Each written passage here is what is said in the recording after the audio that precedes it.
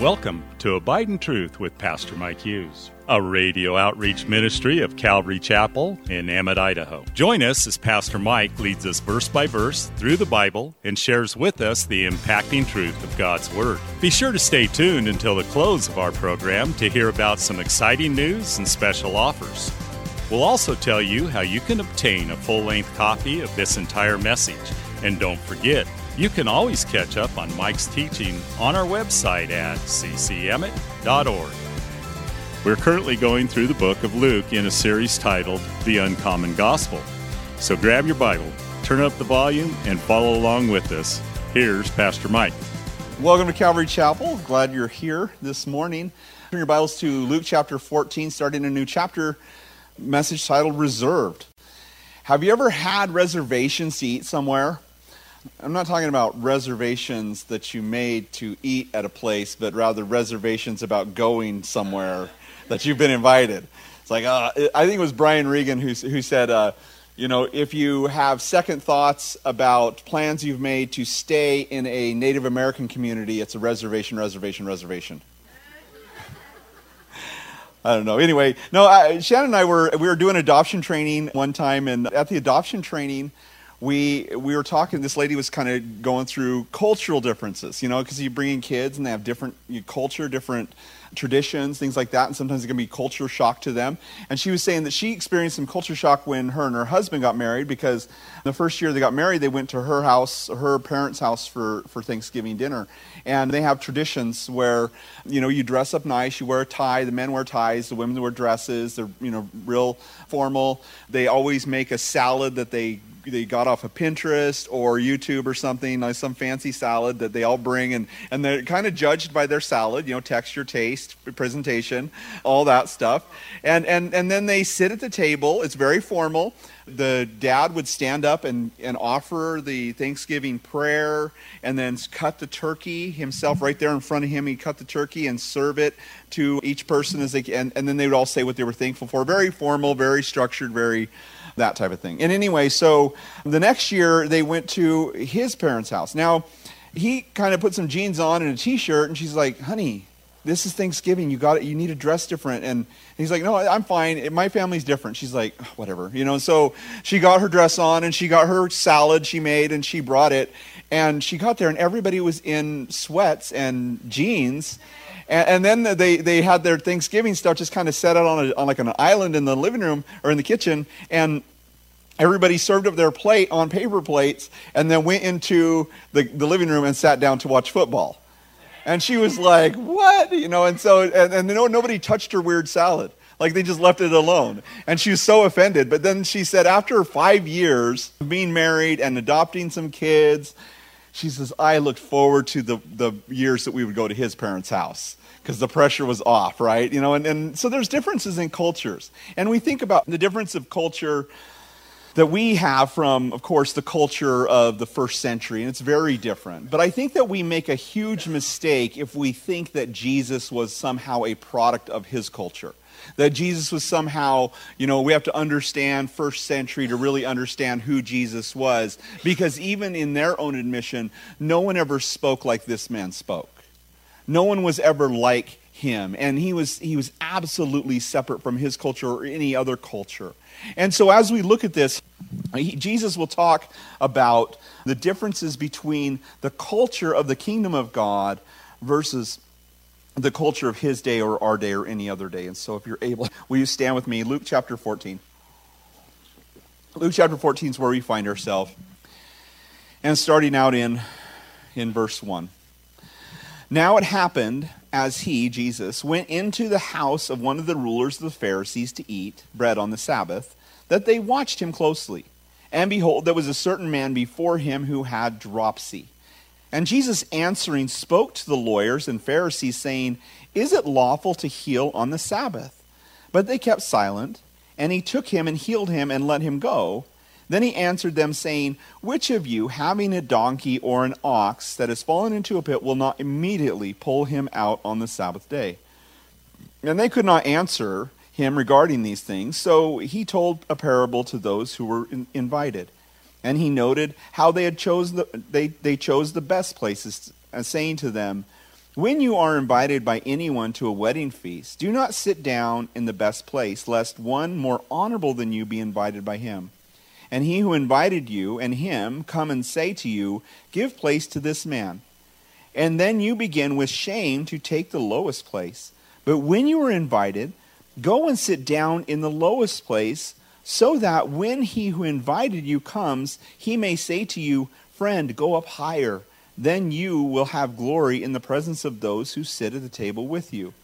For whoever exalts himself will be humbled, and he who humbles himself will be exalted. Then he also said to him who invited him, when you give a dinner or a supper, do not ask your friends, your brothers, your relatives, nor rich neighbors, lest they also invite you back and you be repaid. But when you give a feast, invite the poor, the maimed, the lame, the blind, and you will be blessed because they cannot repay you, for you shall be repaid at the resurrection of the just. And Father, we just lift this passage before you and the verses we're going to be looking at today, and I pray that you would help us, Lord, to see in our own context, in our own lives, Lord, how we can put these things into practice, Lord, how we can apply them to our lives, Lord.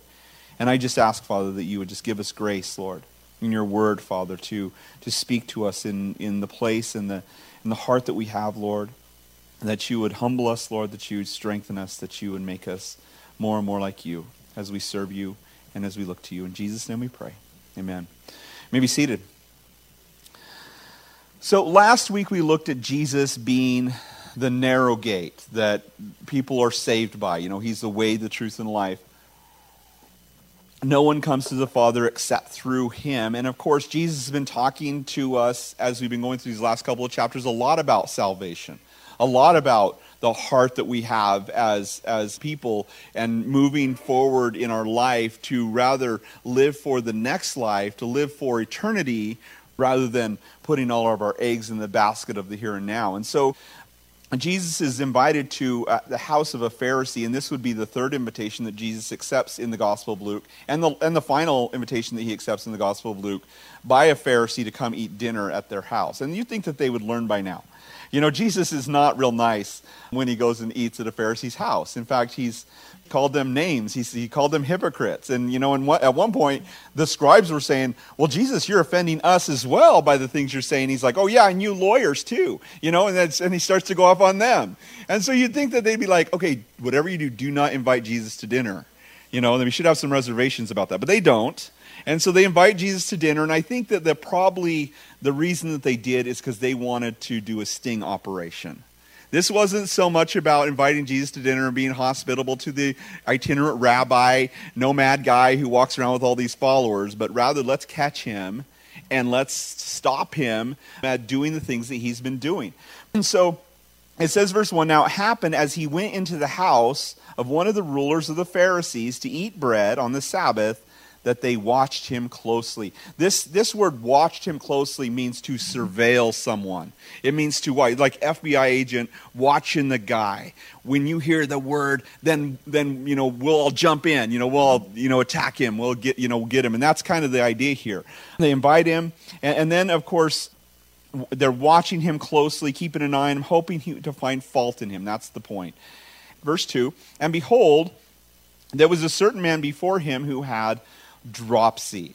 And so they invited this diseased guy, apparently, or maybe he just came and was there. Maybe he wasn't invited to dinner, but whatever the case is, here's a guy who has dropsy, and they happen to put him right in front of Jesus. And that's like putting, you know, pills in front of a drug addict, you know. You can't just put this guy in front of Jesus and not expect him to do something about it. He's not going to let that go. Right? And so they put this guy in, and dropsy is it means just to be filled with water. That's what this word means in the Greek. So he probably had hydrocephalus or edema of some kind. Oftentimes, you know, if you have kidney problems, maybe it was terminal. He had some sort of problem, and so he's swelling up with this water retention in his body. And Jesus sees him, and he's always looking for the person with the greatest need. And that's what Jesus is always attentive towards.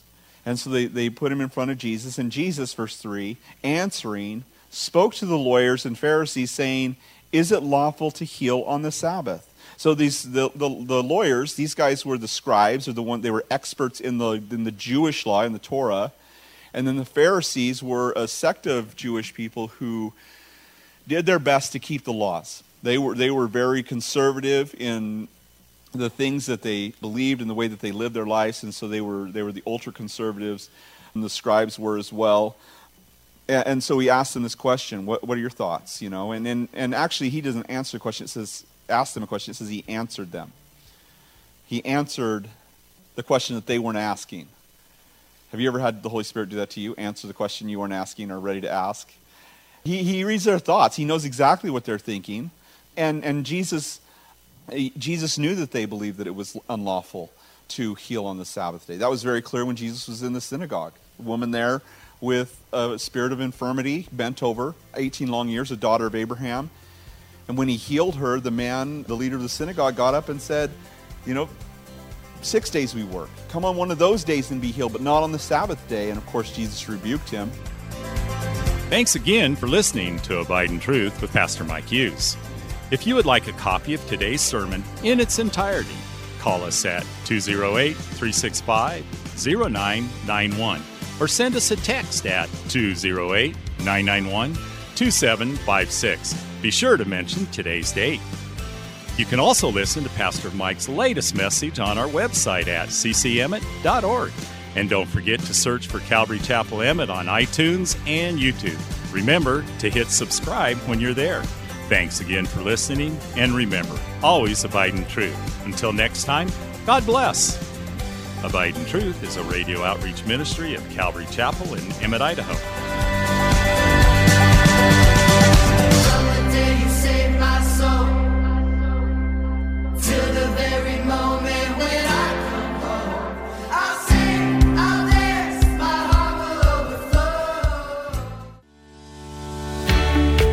Calvary Chapel of Emmett would like to invite you to watch our services live on Facebook. You can watch us every Sunday morning at 8:30 or 10:30. Just go to our page, Calvary Chapel of Emmett, and scroll down for the live service. It is an interactive experience. While on our page, feel free to watch previous Sundays as well.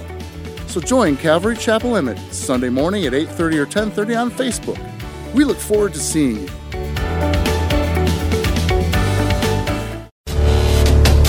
Calvary Chapel of Emmett would like to offer you a free gift for joining us today. Right Now Media. Right Now Media has been called the Netflix of Christian Bible studies. With over 30,000 Bible study and discipleship videos, there's even tons of Christian cartoons for the kids. To get your free account to Right Now Media, just visit our website at ccemmett.org/right now. That's ccemmett.org/right now.